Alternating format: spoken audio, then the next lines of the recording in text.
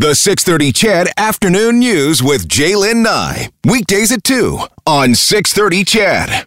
I love this story. From rural crime to fighting fires and pipeline checks. An Edmonton-based company is tackling those issues with the help of drones. Pegasus Imagery, based out of Edmonton International Airport, designs, manufactures, and deploys their drones to trouble spots. And the company is doing really, really well, is leading the way in this field.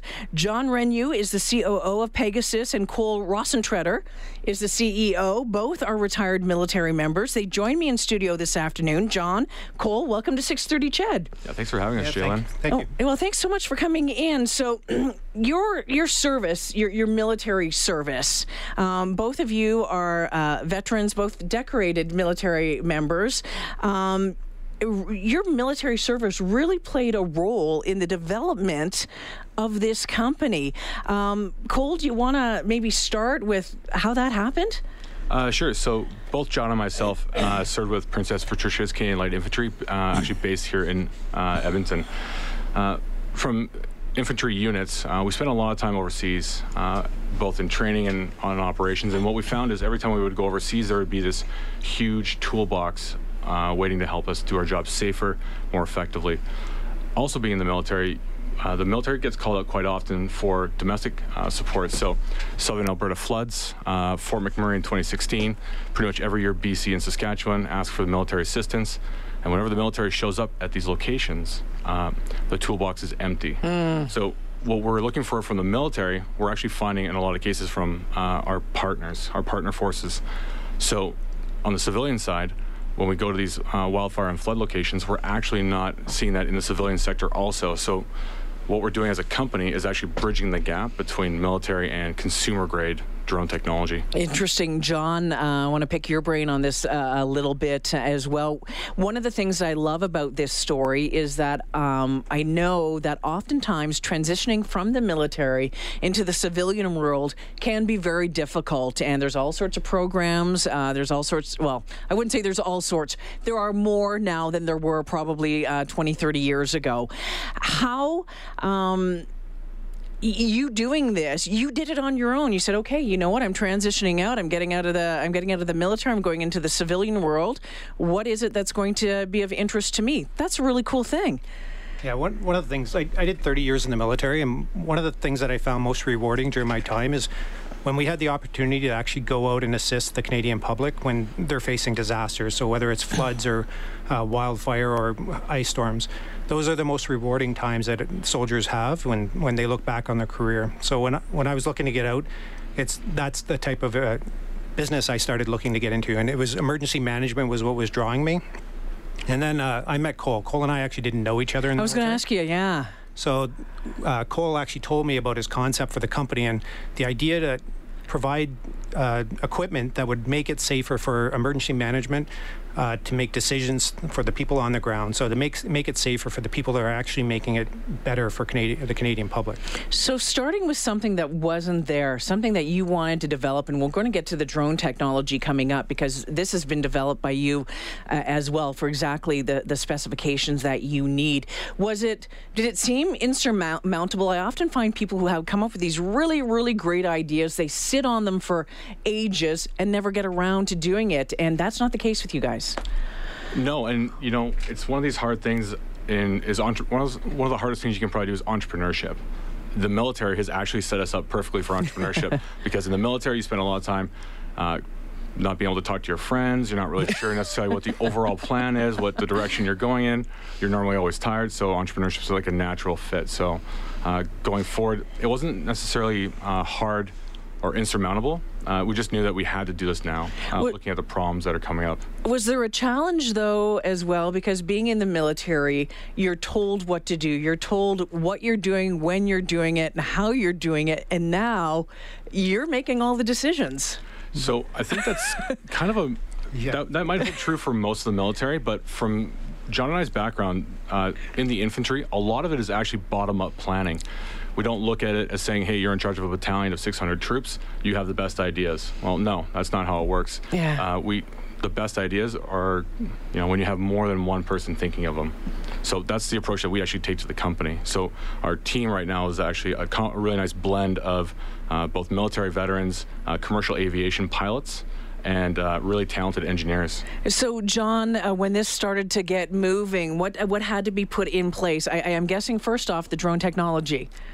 Well, definitely. So as we started looking at the problems, we tried to figure out the solutions. We looked at our own background, and we know that information is the key to solving problems. And when we looked at the tools that we had in the military, the drones that we had access to overseas, we know that the information they provide can help us make quick decisions that improve timelines for massive problems. So what is the difference between the drone that I bought for my nephew at Christmas time and the drones, for example, that were being used in Afghanistan? Yours is in the middle here, obviously. Tell us about it. Sure. So when we started this, we did really like a first principles analysis. Like, what is the actual problem that we need to solve to make wildfires go away, so to speak? So generally when things are developed, this kind of technology comes from the military or the government out of like a critical need. And then eventually it goes consumer, and then our commercial, and then consumer. So the problem is when it's developed by government and military and used by them, it's too sensitive to commercialize. So that is why there's this huge capability gap right now between Lockheed Martin, for example, and Best Buy. Yeah. So what we did is we looked at it and said, what's the actual capability that needs to be done? And then we went ahead and built it commercially. So as far as that capability range goes, if defense is the clouds, so to speak, we're just underneath there. So it actually allows us to be at the highest probably capability level without being pulled into that defense sector. Okay, so like the drone that I bought, my nephew maybe flies for 30 minutes. How long does yours go for? Right now, our new aircraft is called the Hyperion, and it can carry 44 pounds of payload for 16 hours, and we have about an operational radius of 800 kilometers. Wow. Yeah. And how high up can it go? So unlike in the military, we don't have to worry about people trying to shoot us down normally. So it really depends. Right now, the regulations are stating that you can't fly above 400 feet above ground level in most kind of airspace. We have a unique relationship with Transport Canada in the fact that we work very closely with them.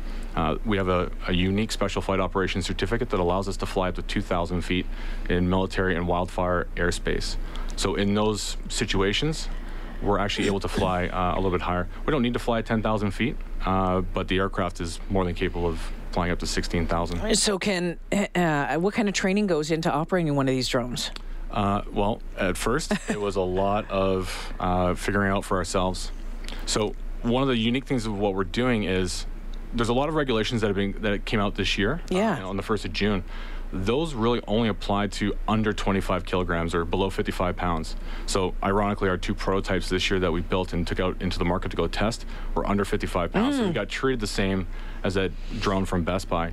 What we're doing right now is we're actually working with the regulator on how do you actually define what everything else above 25 kilograms all the way to like a 737 would look like for a remotely piloted aircraft. What is the balance of getting the information out of what you're doing, that you're not, these aren't drones from Best Buy, but they're also not like spy material stuff from the military? Has that been difficult?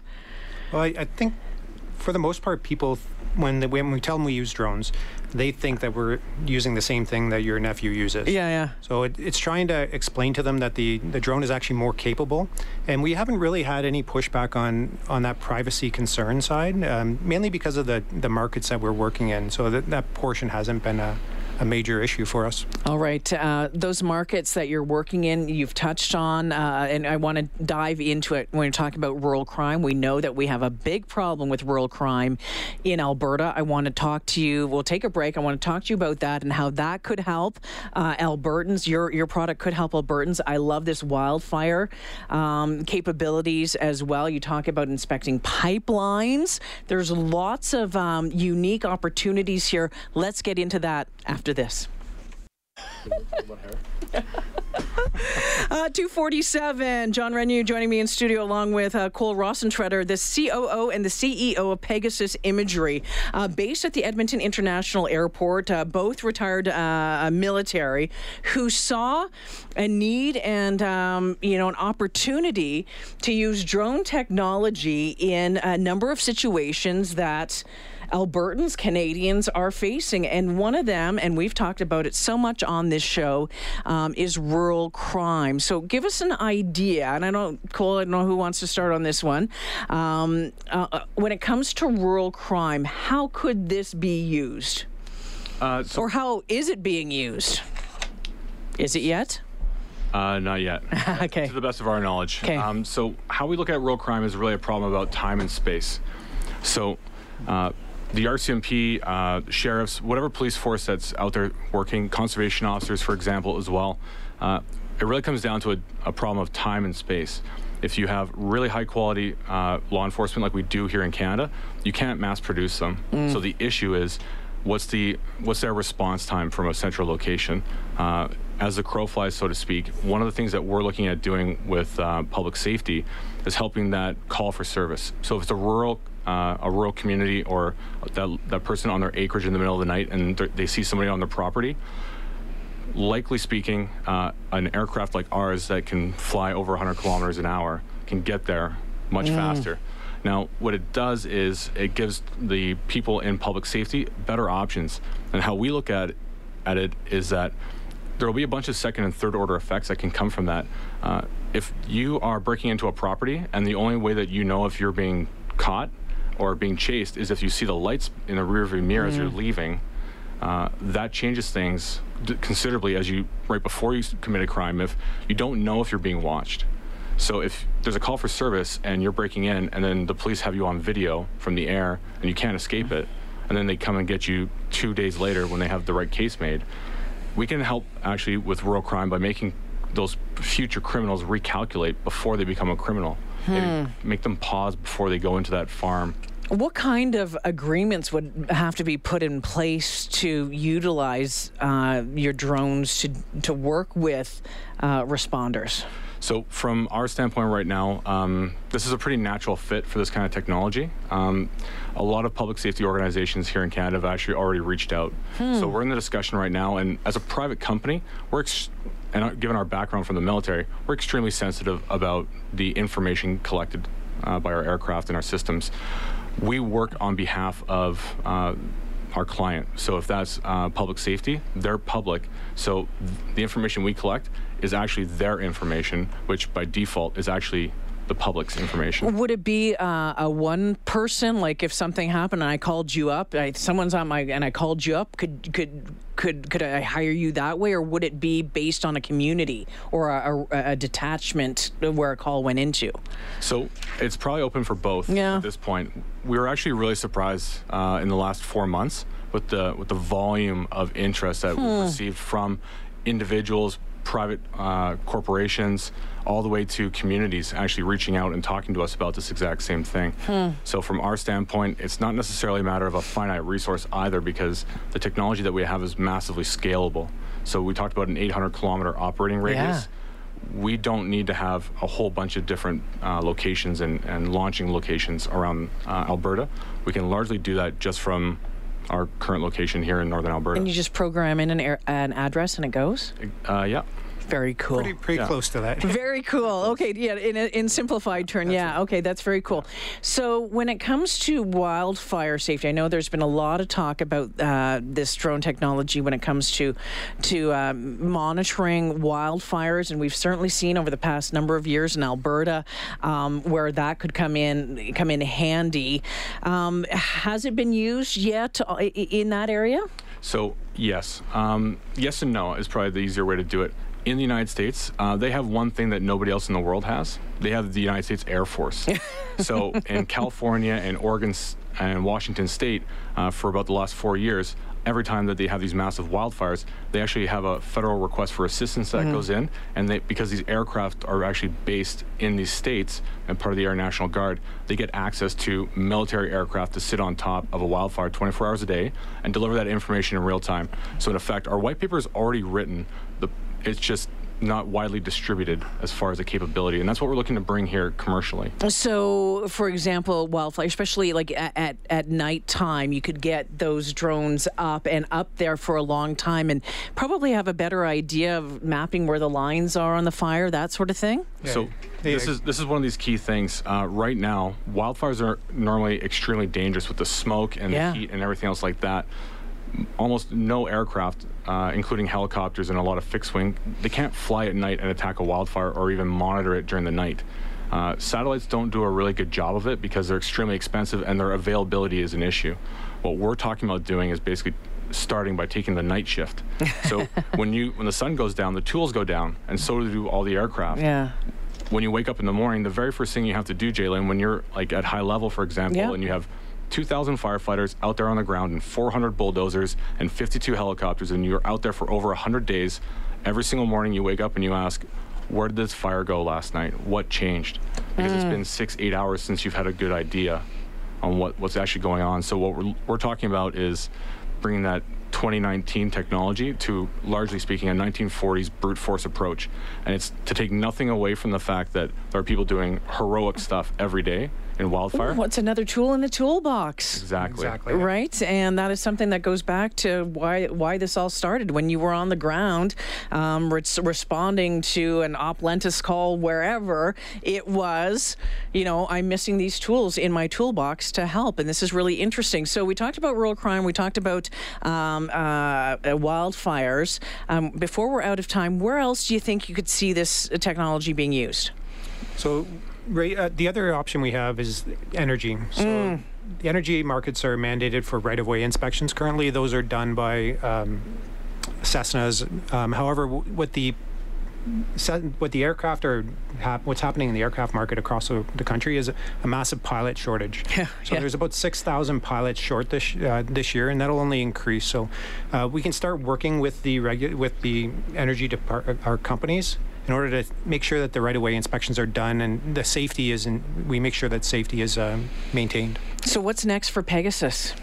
So we're in production right now for our new aircraft, and we're actually going to be getting we call it acceptance trials.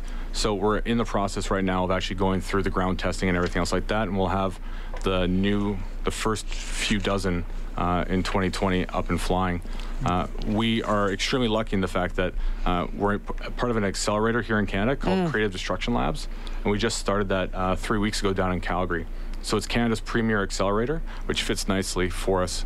We've met a lot of very important mentorship along the way, and so we're going to be leveraging that to hopefully expand what we're able to do. Well, John Cole, I love the idea. I think you're really, really onto something here. I look forward to seeing how this grows over the coming years, where things are going to be used. And if people want to find out more information, is there a place? The website? Yeah, we have a website, pegasusimagery.ca. And we're on Twitter, LinkedIn, and the Instagram and Facebook as well. And the Instagram and Facebook. All right, John Hryniw and Cole Rosentreter joining me this afternoon. Thanks for this, guys. Appreciate it. Thank you, for having Jaylin. us.